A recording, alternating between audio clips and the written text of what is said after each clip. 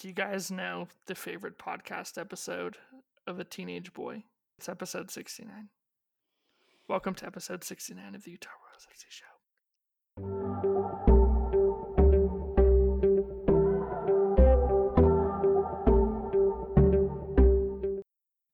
Welcome to episode 69. Nice. Nice. We are mature here. So we have a podcast. We have stuff to talk about. Sorry about the technical issues last week, but we are here now. We're good to go. In this episode, we're going to talk about some news. We're going to talk about the last couple games, and we're going to preview Chicago and answer some of your questions, not necessarily in that order. All right. With me, I've got RJ and Megan. Megan's back. Hi, Megan. Hello. Finally, I decided to make them do the podcast a day early so that I could be on because it's been too long. Tell us about your summer, all these adventures you've gone on. It has been a busy one. We went to Chicago for some Real Salt Lake, which caused me to miss some games. We worked too much, and then I was in Portland last week, was supposed to work tomorrow. That's why we did it tonight so I could be on, but it's been a busy few weeks. Oh, and I was in Colorado also on a Monday for an Arsenal friendly, which I still don't know why I went to, but it's been a very soccer-filled summer that's very busy and caused me to miss a lot of Monday nights, apparently. So, Was it marijuana filled as well? I went with my two best friends, and they're both good souls, and I'm underage. So, no marijuana was had. I can't wait until Megan is 18 and I can fly to Salt Lake City and expose her to all of the things that she has been denied since she was underage. I can't wait to actually I can't wait till you're 21 and we can do the URFC show trip to Las Vegas and we can really show you all of the things that you have not seen in your wee little life. Well, my wee little life in the state of Utah, even more so. So, when you turn 21, I'm flying out. I'll Okay. put that on the books now. You know, St. George is not that far from Vegas, and that's where I'm going to be going to school for the next 4 years. So, why not? It's like an hour to Vegas from where I'll be living for the next 4 years. So, Oh, road trip, my friend, road trip. yep. That's the game plan. Anyway, that's our first tangent of the day. Catch up on my life. It's a good tangent. It's been a needed tangent. Okay. So news, the obviously World Cup winners came home. Mayor Jackie Biskupski gave Sarah Braun O'Hara and press keys to Salt Lake City. That's pretty cool. My buddy Nick Osterhout brought Kelly O'Hara a beer at the airport. That was a fun interaction. Gabby Vincent has been given a full contract. Melissa Lauder and Raisa Strom Okamoto have been given supplemental roster spots. Are you going to slow down so we can we can talk about any of those things, Virgil? Goodness. Yeah, he's just rushing through the news today.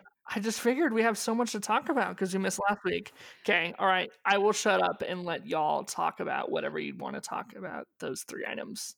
I have feelings about the U.S. Women's National Team partying that I feel like I have not been able to properly express in the last 2 weeks. Like, here's the thing. The U.S. Women's National Team for a very long time, and I'm old enough. I'm the oldest of the three of us on here right now. I'm the old lady of the podcast at the moment. For a long time, they were the girls next door, right? Like, they were the very clean cut. You had Mia Hamm, you had Julie Foudy, Brandi Chastain showed her sports bra, and it was the biggest, like, deal. Like, now players are walking around on the field in just their sports bras, and nobody thinks twice about it, right? Like, you have the body issue now. So times have changed. And I think it was really cool that we got to see sort of that connection. We got to see the players party and have fun and it not be the, oh my God, think of the children at all times. I think that was really cool. And I think like Kelly O'Hara brought a beer and it not being like this scandal that like players are being like promoting to drink and stuff like that. I think that was really cool to actually see like the adult side of the fan base get to come out for the national team and for Salt Lake. I think that's a cool thing, and I think that's something that the team and the league can sort of tap into and can build a strong fan base out of. I think that's a really, really valid point, especially coming with the NWSL's sponsorship right around that time. Like it was a big step for the league to stop pushing the narrative of these athletes are role models and only role models. These athletes are still the best women's soccer players in the world. That at the end of the day, that's what it is, and we should be treating them like they are the best athletes in the world, not like they're role models, not like they need to impress all the 15-year-old girls that look up to them. Like, yes, that's important, and I'm not sitting here saying they should, be saying whatever they want, doing whatever they want if it's off the realm of respectful. But I don't think Kelly O'Hara having a beer should be any big deal coming from one of the 17-year-old girls they all say we're supposed to be impressing. Now, Megan, let me conduct a scientific experiment on this podcast. Oh, very science. Are you more likely to drink now that you saw Kelly O'Hara grabbing a beer from a fan and chugging on a float in New York City than you were before you saw such atrocities? No, not at all. There we go. The science has come in. We've conducted a survey with 100% non-problem rate. Case closed. I would be no more likely if it had been a bottle of Coke than if it had been straight vodka, honestly. Like, whatever she wants to do, she just won the World Cup. In my eyes, she can do whatever she wants. But chugging Coke is more dangerous because of the carbonation. Like, yeah, that's actually kind of painful, but, Oh, I thought we were talking about, like, different kind of Coke. the drug? You don't chug cocaine, Beer Joe. That's not how any of this works. Yeah, that's not what we were talking about, but Yep. And to all the people listening, we hope you're grateful for this content, bitch. That is the best Ashlyn Harris impersonation I have ever heard. Yeah, honestly. Okay, we're off to a good start today, guys. I feel like this is our truest form coming out right now. Yeah. It is. This is all the angst of, maybe we just need to podcast on Sundays more often. Maybe it's the mild jet lag and Sunday afternoon soccer watching that we're all just out of it. I'm living my best life right now. That's all I'm gonna say. I have been up since 5 a.m. Portland time, so I'm really tired. That is only an hour off Salt Lake time, ma'am. You did not fly from the East Coast to the West Coast. Yes, but you also have to remember I went to a Timbers game last night, and that in and of itself would have me out for a week. And then flying home at 6 a.m. was just not fun. Hey guys, did you know that there's an attendance bump that has happened in this league? Good promo for this Portland Thorns second biggest attendance at a game, I believe. 22,000.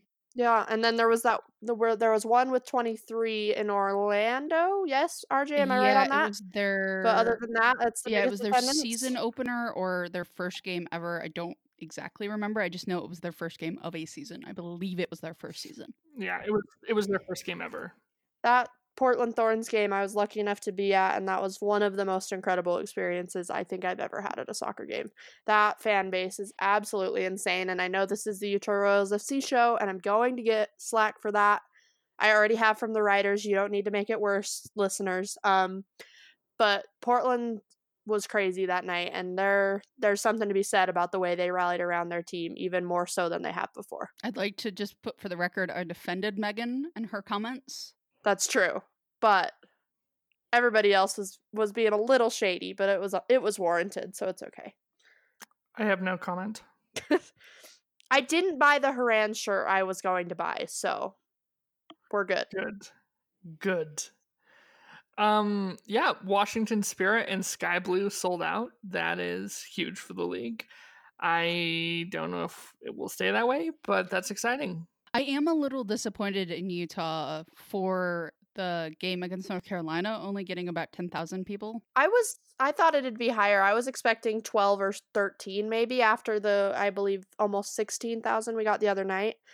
But 10,000 is still good. It's not as good as I'd hoped for, though. Nothing to sneeze at. I'm not saying that. But it's North Carolina. Like, this is a team with a lot of like firepower, a lot of star power, a lot of national teamers. Like I was really hoping they could hit at least 13. I love how you say it's nothing to sneeze at when the North Carolina Courage logo literally looks like animal sneezing. We need a tangent counter on this here podcast. Like I'm going to put a ding every time we go on a tangent. I'm going to put a ding in. So the Royals reserves lost in extra time of the final of the WPSL championship. That is sad, and they were almost ready to go to PKs. Yeah, that game was wild. That was a crazy one. Gave up a goal in the 118th minute. What a performance, though, from Coach Lapelbet and team. Well, yeah, and what an inaugural season to have too, to go that far. Like I'm sure all of the players wanted that trophy, but they did Utah proud, and they put everything they had into that game. It was the comeback after comeback after comeback, and if they had had 5 more minutes, they probably would have had another comeback at the end of that game. So yeah, it was a good one. That is for sure. All right. I guess we should talk about the Portland Thorns game. The Portland Thorns game is sort of one side of the coin for Utah, and the North Carolina, I think, is the opposite side of that same coin. Yeah, that's a good way to go about it. Christine Sinclair's goal. Oh, so she opened up the scoring in the 9th minute. Absolutely ridiculous. When Christine Sinclair breaks the international scoring record, do you think Celine Dion is just going to descend from the heavens and like make her the Queen of Canada? Yes. I think that's the only valid option to happen after that goal comes. Like anything else would be a disservice to Canada. So I would be sorely disappointed in the universe. Yeah, it was a wild goal. Kristen Press had an equally impressive goal of the week, in the 43rd minute off of an assist from Gunny, nutmeg through the leg, went in, boom, hammered it home. It was gorgeous. It was a beauty of a goal. I was lucky enough to be on that end of Rio Tinto when she hit that goal, and it was I watch it and I still don't know how she got it in. Adie French took half a step away from goal at the exact wrong moment. She was there. She would have hit off of her leg most of the way to goal. She shifted a little bit to try to get, I think, a better read on where the ball was going, and it slipped in. Like it was, you talk about threading the needle. Press threaded that needle exactly. It was incredible. I had to go frame by frame on it to figure that out, by the way. I can just picture RJ in her podcasting lair with her laptop, just scrolling individual frames to try and figure out what went wrong. Or I guess what went right, because we're Utah fans here. But I actually did it on the iMac, so I had the giant screen. This is a 2009 iMac. I'd like to say that for the record. Becky Sauerbrunn own goal in the 87th minute. That was weird. And Rachel Corsi assisted by Kelly O'Hara in the 90th minute. So an immediate response, and that goal from Corsi was great. If Utah played every game like they played the last 10 minutes of that Portland game, we would be undefeated. For real. It was great. My very favorite thing about Rachel Corsi scoring is like her getting up and Gunny chasing her, trying to like give her a hug, and Corsi being like, "No, I gotta slide. Sorry, can't hug you right now." Like, this is my one moment. Don't take this away from me. I think we can all relate to Rachel Corsi in that moment. So. Yeah, and so to think, I get it's an own goal, but to have two of your center backs score a goal within 3 minutes of each other, like even if it's an own goal, that's kind of like fun, right? I'm not sure I would call the Becky Sauerbrunn own goal fun, but you do you, Virjo. Yeah, that's one way they could talk about it. Fun is a bad word. Like interesting, right? Unexpected. Like you would not to think of a center back pairing to score back-to-back goals. It's just weird. It's different. Like I'm bummed, but it's odd. It's an oddity. So this game, 13 shots, 7 on target for Utah, compared to 5 shots with 2 on target for Portland. Utah on the stat line really kind of dominated this, or so it seems. 18 tackles won. Portland just had 4. I think having the players back helped a ton. Vero coming on was incredible. She's so good. Lanish had to leave a little bit early because of The ball kicked straight at her head. Oh, yeah, that's not fun. That's not fun. She was off the field when Christine Sinclair scored her goal too. So Utah was playing with 10 when Kelly O'Hara couldn't remember how to clear a ball. Yeah. There was, on the notion of that is that the defense really looked like a bunch of players who hadn't played together in a long time. Yeah, that's what's interesting to me is the one thing that Utah had during the World Cup break was a defense that was showing up. And I don't know if that's because everybody else's attack was a little bit weaker, but even when they were playing against better attacks, they seemed to lock it down a lot better than how Bowen, Sauerbrunn, Corsi, and O'Hara have. And I don't know if that's, O'Hara got a lot of miles on her leg during the World Cup. So did Becky Sauerbrunn. Rachel Corsi just doesn't have the decision making right now that she has. Bowen, I think, has been more or less fine.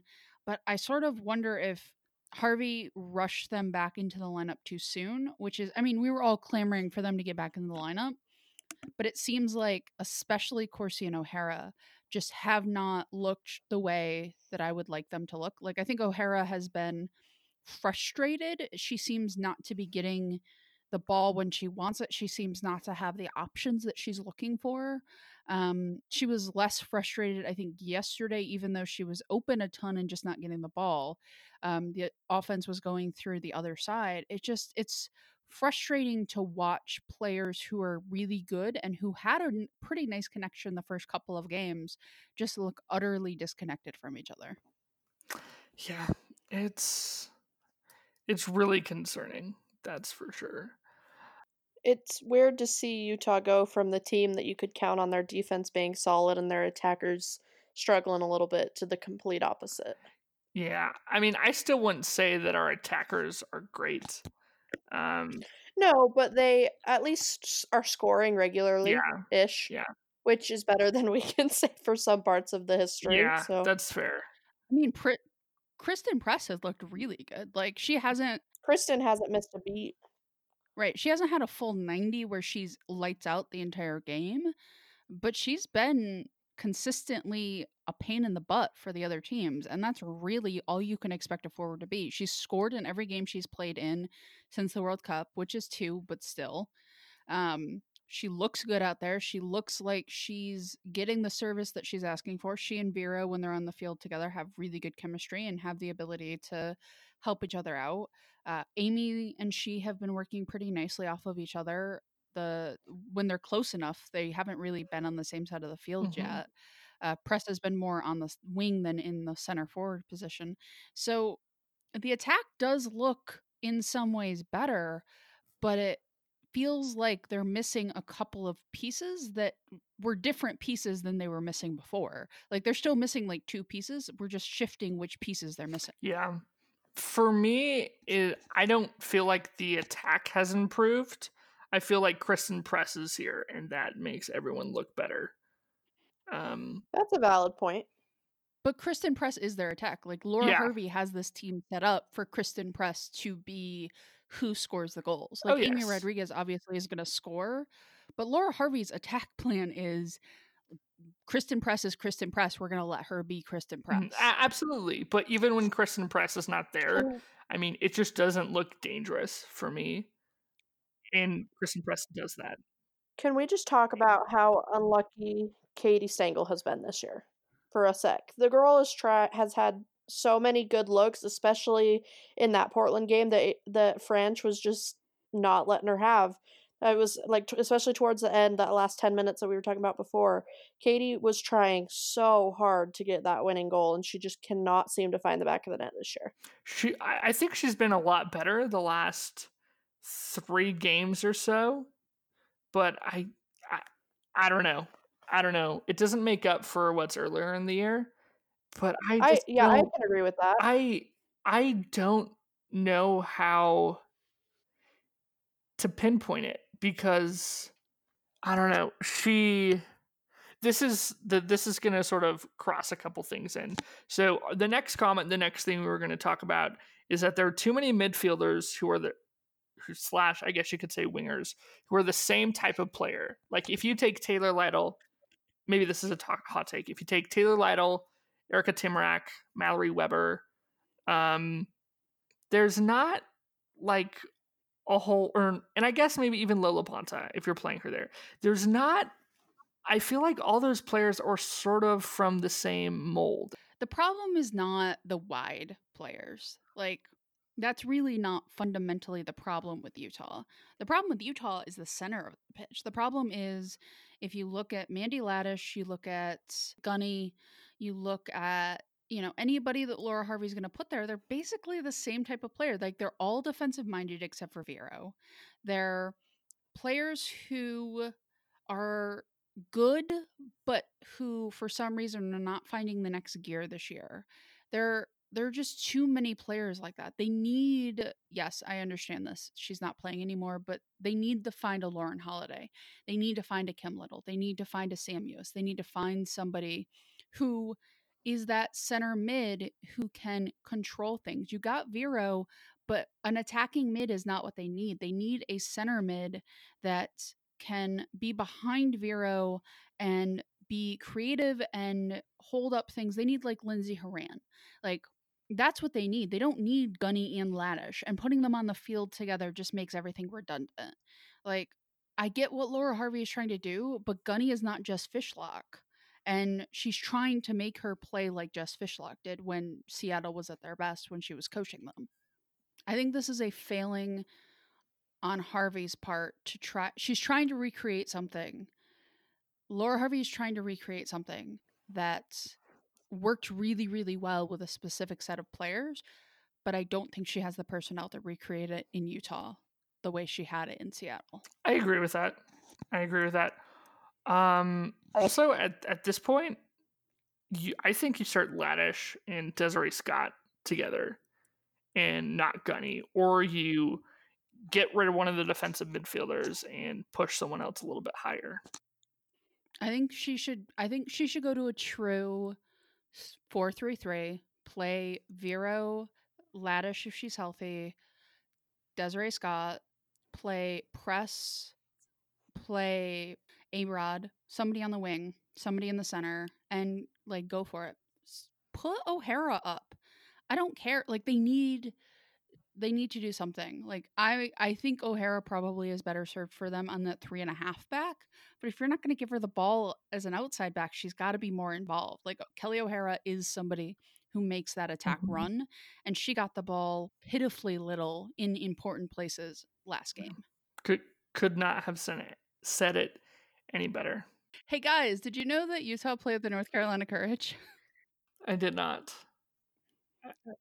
I had no idea. That's wild. No way.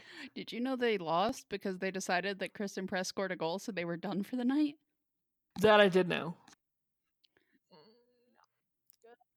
Yeah, and that was not good.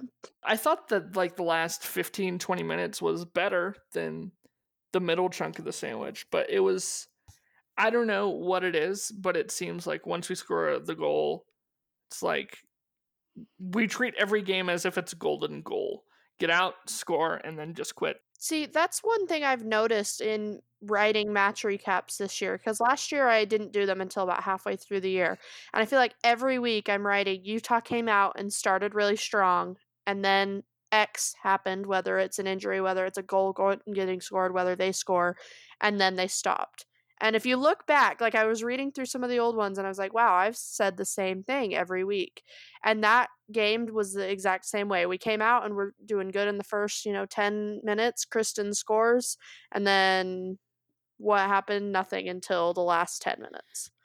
And that's not what a team should be doing. We should be playing and like whatever, stop when you're up, 3-0 or 2-0, chill out a little bit. But when you're only up 1-0, why are we stopping every single week? And it like looking at the game, like I'm not there, you guys are.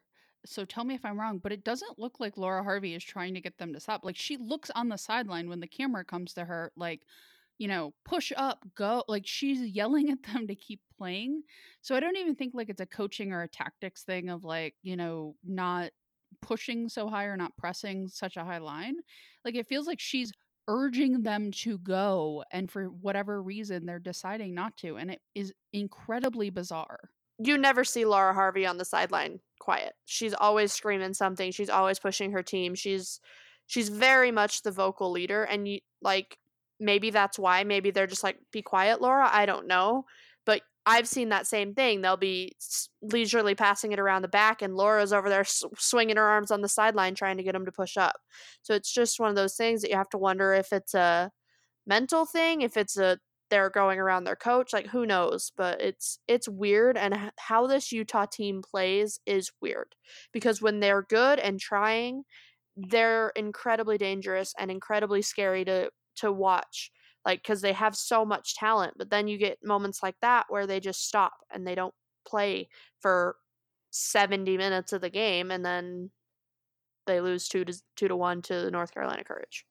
It's really concerning how quickly and how often we can go from being really exciting and really hopeful to just flat.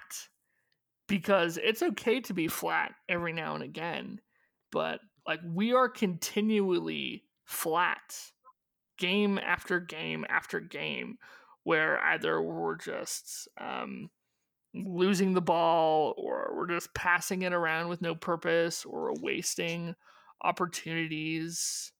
It's like the players just don't see a clock. Like, they're playing like at half speed. Like, they don't realize how much time is left. It's like, when basketball players will like call a timeout and there aren't any left or whatever, and you're like, what are you doing? It's like they're forgetting like what's going on. And I don't know if it's too much training, if it's not enough training, if it's, the players just aren't meshing. I don't know. I don't know if they're just tired. Like, is, Kelly O'Hara too tired to be able to convey to her teammates what she wants? I don't know, because she's jumping up and down, waving both of her hands, because nobody is marking her and nobody's like looking up to give her the ball.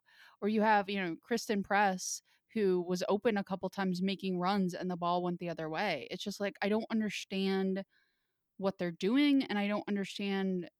It seems like Laura Harvey's giving the right answers when in post-game press conferences when she's asked. Like, it seems like Harvey understands what is wrong, and the players either are unwilling or unable to make the correction she's asking them to, and that is incredibly a problem. Yeah.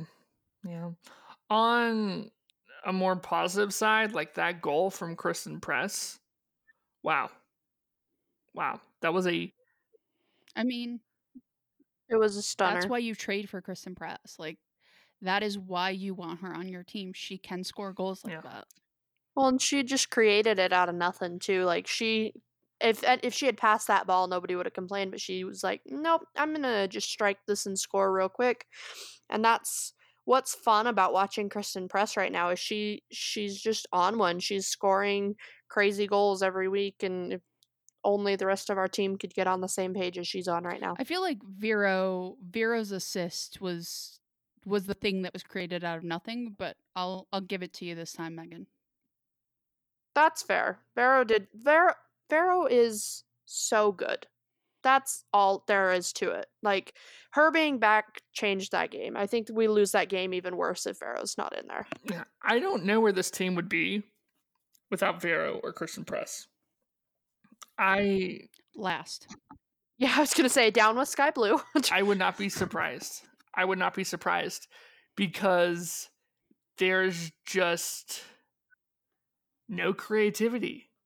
It's like macaroni and cheese without the cheese, or like anything else. It's just macaroni noodles. Talking about the creativity of Vero, though, that's something that a lot of listeners pointed out, specifically with this game and the Portland game. Nathan Kruger said, notice just how much better the team got when Vero came on, night and day, versus the first disconnected 70 plus minutes. The passing, the lack of coordinated defense, passing was awful. We were super easy to play through. And then when she came on against Portland, that completely changed. And then it was, you felt like there was at least there was potential for a fire to be lit with her on throughout the entire Carolina game.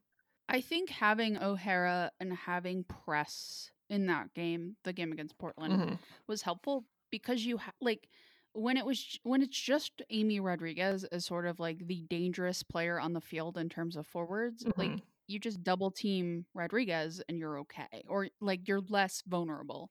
But when you have Rodriguez and you have O'Hara and you have Press and you have, Lola Bonta will take a shot from range every once in a while, and you have, Vero, like there are just too many players. You have to sort of give them a little more breathing room, like because if you double team one, that's leaving another open. So I think having players back gave them a little bit of breathing room, and Portland gave them that room. I think North Carolina smothered them a lot better, excluding obviously the Kristen Press goal. North Carolina just had more answers for how to shut down the attack, and I think Utah made it easier for them to find those answers against North Carolina than they did against Portland. Shall we go into some of the listeners' thoughts about the last two games? Absolutely not. Let's do it. One more thing we should mention is, so after this game, there's an international break. So we're going to go back to flat and no fun for the game on August 3rd against Chicago in Chicago. We at least get to talk about like Alex Morgan and Kristen Press, who were there for the 99 final, get to play in that stadium. Like, that's pretty cool. Like, we can have a moment to think about how cool that is. So, Sam Martin, why the hell does Press take the free kicks and corners? Because she has a good leg. Yeah, I don't know who else you have take them if not Kristen. Also, Kristen Press doesn't use her head. Like, she does not head things. She does not head balls. She headed one ball and it happened to be her goal against England. Yeah, exactly. Sam, I'm curious as to who you would prefer to see take the free kicks and why specifically you think it'd be advantageous for Press in the box, other than just she's, has got a killer rebound game. Although that does sort of beg the question, is that this team since last year has not really, I've never really felt like, yay, a corner kick, or like, yay, a free kick. They're not dangerous with them usually. Yeah. Trade for Julie Ertz. I have been saying that since 2 years ago. So I would get behind that. That would be one way to solve the midfield problem. It really would be. Take out a bunch of players, and I guess we don't really have any picks because of the Kristen Press trade. Man. All right. So, next question, Angela Correa Green. Can you talk about this and hope that the powers that be enlist and address it so that something like this doesn't happen again? And so this is in reference to Jessica McDonald, who plays for the Courage and part of the U.S. women's national team, tweeted about an incident where a security guard at Rio Tinto threatened to call the police on her 7-year-old son for wanting to come down and see me after the game. One, I don't think you call police on children ever. I mean, unless they're like have a gun or they're threatening someone. Like this is just outrageous to me. There have been plenty of problems with security at Rio Tinto. This is not a new issue. Why is someone threatening to call the police on anyone? And more importantly, why would he threaten to call the police on a 7-year-old black kid in 2019? Well, and also, there's no reason that the police are your first instinct to call in that moment. There are higher ups I'm in Rio Tinto that you talk to. Take the kid to fan relations. I saw somebody suggest that. Like, the police, for especially a kid, like, I understand with like some drunk adult or whatever, but for a 7-year-old kid, the police don't need to be involved in that situation. A kid trying to get on the field is not something you need to get the police involved in ever. Like, from just a perspective of like the Royals, wouldn't you know that Jess McDonald pretty famously has a son? Like, and I'm sure North Carolina, like, or at least I shouldn't say I'm sure. I would hope North Carolina, made sure he had a press badge, or made sure he had a field badge rather, so he could go down after the game, because like most of the kids, like Christy Pierce used to have her kids on the field after games all the Well, time. and Like, Amy does the same thing when Amy's here, like with her sons. Amy's kids are always on the field. right, you would think that maybe just have the kids sit together, like all of the players' kids, like just have them in like a box or something together. Like, it seems so weird to me that Utah would just like, if he was sitting with a relative in like just the general stadium, okay, but like you should have somebody come down as soon as the game is over, right before the game ends, and like escort him down to the field or escort him to be with the team or whatever. Like, it feels like sort of North Carolina dropped the ball, because you would think that somebody with the team would be like monitoring this, of like, oh yeah, Jess McDonald has her son, he goes onto the field after the games, like, well, here's his pass. Like, you would think they would have it set up, because it's not like she just had the kid. Like, he's 7, he's been with her for most of her professional career. And on Utah's side, you'd think, okay, we know she has a kid, he has the proper credentials, like, I'm sure they don't just hand them out like candy. Like, it There need to be repercussions, like, Yeah. period. Like, someone needs to lose their job over this. Like, you do not call the police on a kid trying to see their mom. Even if you didn't know that, like, to threaten to call the police on a 7-year-old child, that's outrageous. That's absolutely ridiculous. There is no need for that, whether you're at a soccer game in a stadium or not. Because, like, he's at a soccer game too. Like, it's not like we're in the middle of downtown Salt Lake and a kid's causing a ruckus. He's trying to get on the field to see his mom after she won a big game. Like, there's no need for this ever. All right. Before we move on to the next thing, so I want to close with a quote from a friend of mine, Trevor Brady. If a kid runs on the field, you stop them and ask them where their parents are before we even touch any other issue of this situation. It's a 7-year-old kid, not a masked man with a gun. If you aren't equipped to handle a 7-year-old without backup and have to resort to the police, you should absolutely not be in a job which involves crowd control. All right, on to the next question or next comment. So Melly, in Spanish translated, Utah generously awarded North Carolina 3 points. One of the things that worries me most about this team is that they win and they automatically run out of gasoline and start making children's mistakes. Hitting the nail on the head. They just stop after one goal. They have to work a lot from the mental aspect, because it is not normal that they are always making the same mistakes over and over again. There is a fear when going to attack. There are still games left, but I don't know if I give them to enter the playoffs playing like this. I don't think Utah's a playoff team. They have to win every home game.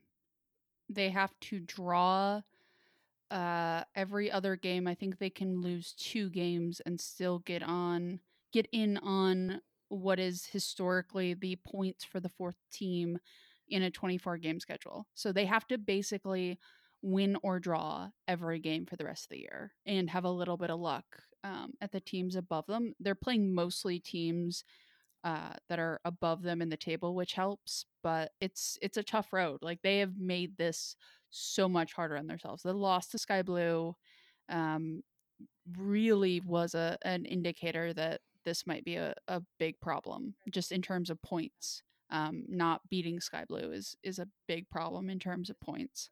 Yeah, not getting points from the teams that you should get points from. Like, should have gotten points out of that Houston game as well. Would have liked for a draw against Seattle, but Seattle is definitely, I know they're getting crushed by the Red Stars right now, but they've made some improvements to their roster. I don't know. It's going to be really interesting to see how we play it out. And it's really interesting too that we're talking about the playoffs and we just hit the halfway point of the season, but that's the way the NWSL works. That's how it works with a small schedule like that. Right. So you get, 16 teams in, like, you get 4 with the NWSL. So you have to be really on top of your game for most of the season. Yeah. Well, yeah, and like in MLS at this point, it's harder to not make the playoffs than it is to make them. And the NWSL, it's just not the case. It's so cutthroat in this league. It really is. It really is. All right. So some thoughts from Merle. It seems like this team is lucky to get one goal, and if they score first, then they just slow down the attack to push for a second. Also, would add that they have recently been creating some chances, but just can't seem to finish. What is the problem here? Because not what is the problem. We know what the problem is. It's that we stop after one goal. How do we fix it? Is it a mental thing? Is it a tactical thing? Is it? I wish I could put my finger on it. I don't know. I think at this point they need to play O'Hara in the offense. Like, I really think they need to have O'Hara up higher and sort of be like, look, guys, Kelly O'Hara is going to tell you what to do. Just do it. Because it feels like nobody is taking responsibility for leading the team. Like, a forward is not the person to do this, right? Like, Amy Rodriguez and Kristen Press and Stengel or whoever else is up there. Like, that's not their job. Like, they need the ball. Somebody else is going to run the attack. They're just going to be there, hopefully, to tap it in when it comes to them. So it needs to be Vera, or it needs to be O'Hara, or it needs to be somebody else capable of running an attack. And Vera seems to be pushed up higher than how you're going to run an attack. I'd actually kind of like to see what Kelly O'Hara does as an attacking midfielder. I don't think we'll ever see that, but I can hope and dream and wish. Or even a wing. Like, she can run it from the wings. You just have to let her. I don't know. I don't know if it's Laura Harvey deferring to O'Hara's national team and just sort of being like, well, this is where you play for the national team, but then why wouldn't you play her on the right? I don't know. I'm very confused about Harvey's using O'Hara right now is I think my main point. Kelly O'Hara can do anything you need her to at this point, and I'd like maybe not permanently, but give her 2 or 3 games and see if it gets better, and if it does, keep her there, and if not, then look to make a trade because something needs to change there. Sabrina says, why change Press to the right when she was clearly working really well on the left? Why are the players keep ignoring O'Hara unmarked? Why having O'Hara play offense without someone to cover a position on the defense? I feel like we talked about this one. Yeah, we don't. That's above our pay grade. Why indeed? Yeah, I don't know. Those are questions for Laura Harvey. Yeah, and I don't know. I don't think you replace Laura Harvey, but I do think something, and whether it's part of the bigger team culture or the bigger team tactics or roster, like something needs to change. Something needs to be diagnosed and addressed. FC Casey, the team that Utah basically took over, I think it technically went to the league first and then the player contracts were moved, so it wasn't a relocation. It was technically, I think, a new franchise. That was not a playoff team. That was a team hanging about where they are now. And I think that is why I would give Harvey one more year. I started to write a piece which was basically, if Laura Harvey doesn't make the playoffs this year, she should be fired. And then the more I wrote it, the more I sort of realized how much this roster was a 3-year project. And I still believe it is. I think this roster really was designed to be a 3-year project because you take a base that wasn't making the playoffs. You add in the first year some players that didn't necessarily work out. Gorey, I think Harvey was higher on Gorey than I think Gorey turned out to be. Diana Matheson gets hurt this offseason. I think there were some good ideas there, but I think fine tuning needed to happen. I think adding Kristen Press is a huge upside, right? Like, but then you have Brittany Radcliffe get hurt, and then you have Taylor Lytle get hurt, and then you have the World Cup in the middle of that and having to play games through the World Cup. Next year, there's the Olympics. They usually take more of the Olympics off because it's a lot more compressed of a timetable. So I think I'm willing to give Laura Harvey 3 years, and it's not my money, so I'm not signing the paychecks. But I think Laura Harvey needs to have a come to Jesus moment this offseason. I think she needs to really figure out what the deficiencies of this team are, and I think she should get one more year to try to change that. And after that, and then I think if she can't make the playoffs, then I think it's time to go. But I do think this was a 3-year roster, and I think they're a lot closer now than they were last year, regardless of where the standings are. I 100% agree with that. Same boat. Next one. So John says, I enjoyed watching the first 30 minutes last night. Then it seemed like the altitude got the home team and they ran out of gas. So just sort of continuing to see these similar trends of why can't this team play a full 90 minutes? Some other comments Sean has. Why don't we pass the ball across the pitch, make the other teams chase and wear them down? Instead, it seems the other teams do that to us. I know the Royals work hard and want to win, but tactically we don't execute. Kelly was literally wide open, and we are forcing the ball into traffic and turning it over. We should be passing outside and opening up that middle to give the team a better scoring opportunity. For the majority of the match, we seemed to only react, and when they attacked, it was slow and sloppy. I still love this team and always will, but a 4-game no-win streak is frustrating. I'm sure it is to the Royals as well. Oh, correction, 5-game. It is it is frustrating. Yeah, I feel like John just hit all our frustrations on the head, and like, yeah, he's right. With everything he said, we can't seem to be competitive for 90 minutes, and from a 90-minute sport, that's not a good way to sit at. So, yeah, everything he said is valid, and it's all good questions, but at the end of the day, something needs to change, whether that's a new signing or somebody gets benched, or in a year from now Laura Harvey leaves, who knows? But right now, I think a lot of fans are getting frustrated, and I think the club will hear that, and then maybe that'll inspire a change.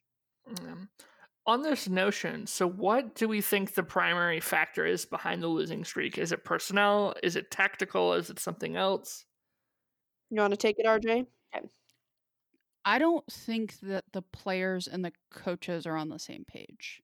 Mm-hmm. It seems like Laura Harvey, when you ask her questions in postgame, when you see her talking about the game, like she's giving you answers and telling you what's wrong. It's not like Laura Harvey is giving answers and you're like, what game did she watch? Like she's very clearly breaking down the game that just happened.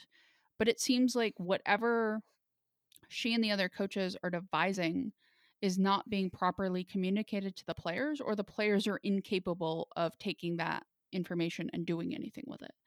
I don't know. Like I watch the videos and I know they're edited to high heavens, but like you watch the video of Laura Harvey at training, like when they mic her up, and it seems like the players and she have a good working relationship. Everything players have said about Laura Harvey is, generally positive. Like I don't understand that lack of communication, but it seems like the players and Harvey just are not at all on the same page. And I think that's the most frustrating thing, because the players are slowing down when she's like jumping up and down on the sidelines telling them to press forward.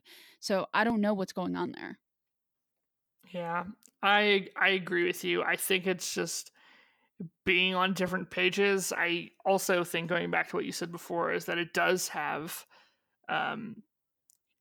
tactics and personnel are an issue because the players aren't there to match the tactics that Harvey wants. Like you said, Gunny is a perfect example of that. She's not Jess Fishlock, and frankly should probably spend some time on the bench. Coming in with a hot take. I think Gunny is a good player, but I don't think she's who Laura Harvey is having her try to play as. I think if you have Gunny do the things that she's good at, she can be a very valuable piece. But you can't say be Jess Fishlock to a player. Like nobody is Jess Fishlock except for Jess Fishlock. Maybe McCall Zerboni could play Jess Fishlock in a movie, but the resemblance would be fleeting. I don't know finalities, gang. I don't know finalities. So last question from Sherry. Can marketing find a way to keep momentum going and get fans out to games without constant comping? The team delivered an awesome game to a large crowd against Portland, and I really just want to see some of the casual fans to keep showing up, but I don't think comps are the answer to it. I don't know what she means by comps. Comps are free tickets. Okay. Yeah. I mean, you have to have people emotionally invest first to build a stable fan base, and you have some of that, but for so many people that come to these games, there aren't a whole ton of diehards. It is kind of a revolving door. And I think part of that is marketing. I think the team markets a lot better than other teams do, such as like the Washington Spirit. You see World Cup players on billboards or posters everywhere. I think there's also not a lot of crossover between. I know with the Monarchs and the Royals, there's not a whole ton of crossover with Real Salt Lake fans and Royals fans. In fact, some Real Salt Lake fans are just garbage. If you read some of the Facebook comments, but I think it just needs to be talked about more and just invite people out to games. I don't, you know, obviously marketing can invest so much money, but I think there also needs to be some sort of attachment. So invite your neighbors out to games, talk to people about it. Tickets are pretty cheap. I was gonna say, yeah, that's like word of mouth is what I've noticed. Like when I was in Portland, everybody knows the Thorns because they've heard about it from so and so. And like even me this year, one of my best friends is a huge soccer fan, but he'd never even known the NWSL existed. I took him to a few games. He's gone to every game with me this season. He went to the game that I missed by himself because he was mad that I wasn't able to go, but he still went anyways. Like you just gotta take the people in your life and force them into it and force that connection. Well, not force, obviously, that's aggressive, but spark an interest in people that like maybe they're just casual soccer fans, get them invested, explain to them the beauties of this league, even though it's very frustrating a lot of the time, and get them invested because I think, yes, marketing can do a lot, but somebody's going to be more interested if they hear one of their friends is having a great time at these games every week, and more people are going to want to show up if that happens. Yeah.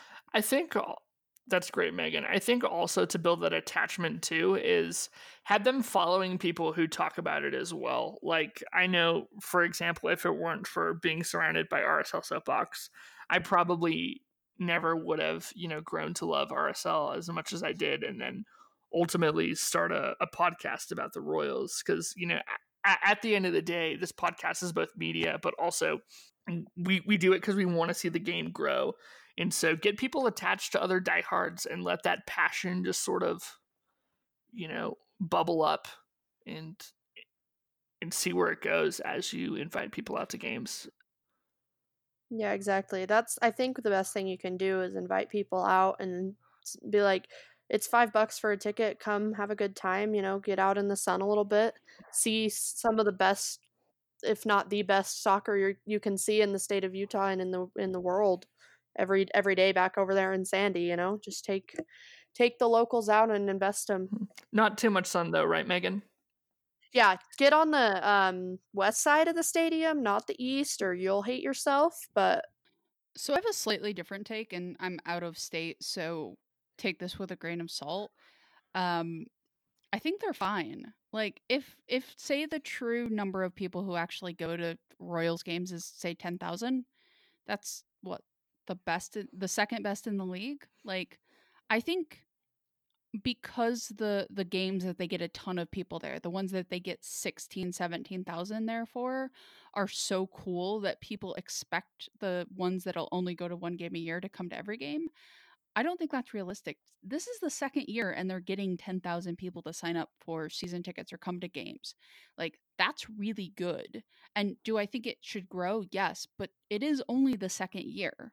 So I think having some amount of reasonable expectations and some amount of allowing the team to become a part of people's lives, that's not going to happen in a year or two. That's going to take 3, 4, 5, 6, 7, 8, 10 years to get there. So for me personally, and I'm out of state, so I'm sort of going on more of a league wide perspective than a Utah's perspective. I think they're doing really well. I think comps are always a little bit worrisome just because if they stop, they're going to be 3,000 people there. I don't think so, but you never truly know. But I do think they're doing a lot better than some Utah fans probably think because they're seeing those 7,000 or 17,000 and being like, why is it dropping? And I'm seeing 10,000 on a bad week and being like, this is pretty good. Yeah, that's a great point to really keep in mind. The league as a whole. Washington Spirit and Sky Blue just had 5,000 come out, and those are record highs for them. And it's expected to see, as sad as it is, attendance tank in the second year, just because it's no longer as fresh. I think they'll be okay. I think they do keep having to try at it, and they do keep having to work at it. I don't want to pretend that it's all gravy from here, but I do think they're doing a lot better than most other clubs. Portland is always going to be an outlier. Like, would I love 10 or 12 or 14 Portlands in the world or in the US? Yes, but Portland is Portland. Everybody else just has to be who they are and just keep working at it. Yeah. All right. Do you have any other closing thoughts? Not for questions. I have some thoughts on Chicago. Let's do it. Oh, yeah, we should probably talk about that. I forgot that there was a game. We have more The games. season is not over. Yeah, this isn't the end of the podcast. Don't fret. Cutting this podcast is going to make me drink the rest of my bourbon supply. I'm sorry. It's all your fault, particularly, Virjo, not Megan's at all. I know. It's kind of my fault. So we play Chicago next week. I think we're gonna lose. So Seattle beat or lost 4-0 to the Red Stars, who we face next week. That's going to be a tough game. Yes, Joe, you're accurate on that, but I hope that we can do something and look better than we have the last couple weeks. Sometimes Utah has the problem of playing down to some opponents. Like they sometimes just play badly, but sometimes they play down, but sometimes they also play up. Like they got 2 points off of Portland where they could have very easily gotten no points or 1 point off of Portland. So I feel like if the team is motivated, the national team players will be away, so they have the ability to sort of get back to that unit, maybe they play better. And that's also a big question of if Utah plays better without Press, Sauerbrunn, and O'Hara, that is almost as concerning as just about anything else we could say. Well, and two, though, that is going to weaken Chicago a little bit, losing like Julie Ertz and the rest of like their U.S. They have more U.S. internationals. Who else am I blanking? Alyssa Nair, Tierna Davidson, Julie Ertz, Mo Bryan. I think that's it. Oh, I always forget that Mo plays in Chicago now. I was so used to her being in Houston. Yeah, so you'll lose they're losing just as many people as we are, so they're going to be playing with the quote unquote lower quality, even though that doesn't sound right to say, roster, losing their internationals. So they're still a good team, but potentially Utah can rise to the occasion and get points, which they need badly. They're losing their goalkeeper. Yeah. Utah isn't. Yeah. Yeah. Which Nicole Barnhart is still one of the greatest goalkeepers this league will ever and has ever seen. So, in regardless, even without the U.S. women's national team players being gone, I still almost feel like Gabby Vincent should play no matter what, because Corsi has just not been herself since the end of the World Cup and really even before it. But I don't know. It'll be interesting to see what happens. I would like Nicole Barnhart to be a field player again, because she did that for her first women's national team cap. So why not? Let's just have Barnhart go out there and be a center back. Honestly, why not? Guys, we've gone for an hour and 22 minutes pre-editing. Thanks for listening to the Utah Royals FC show.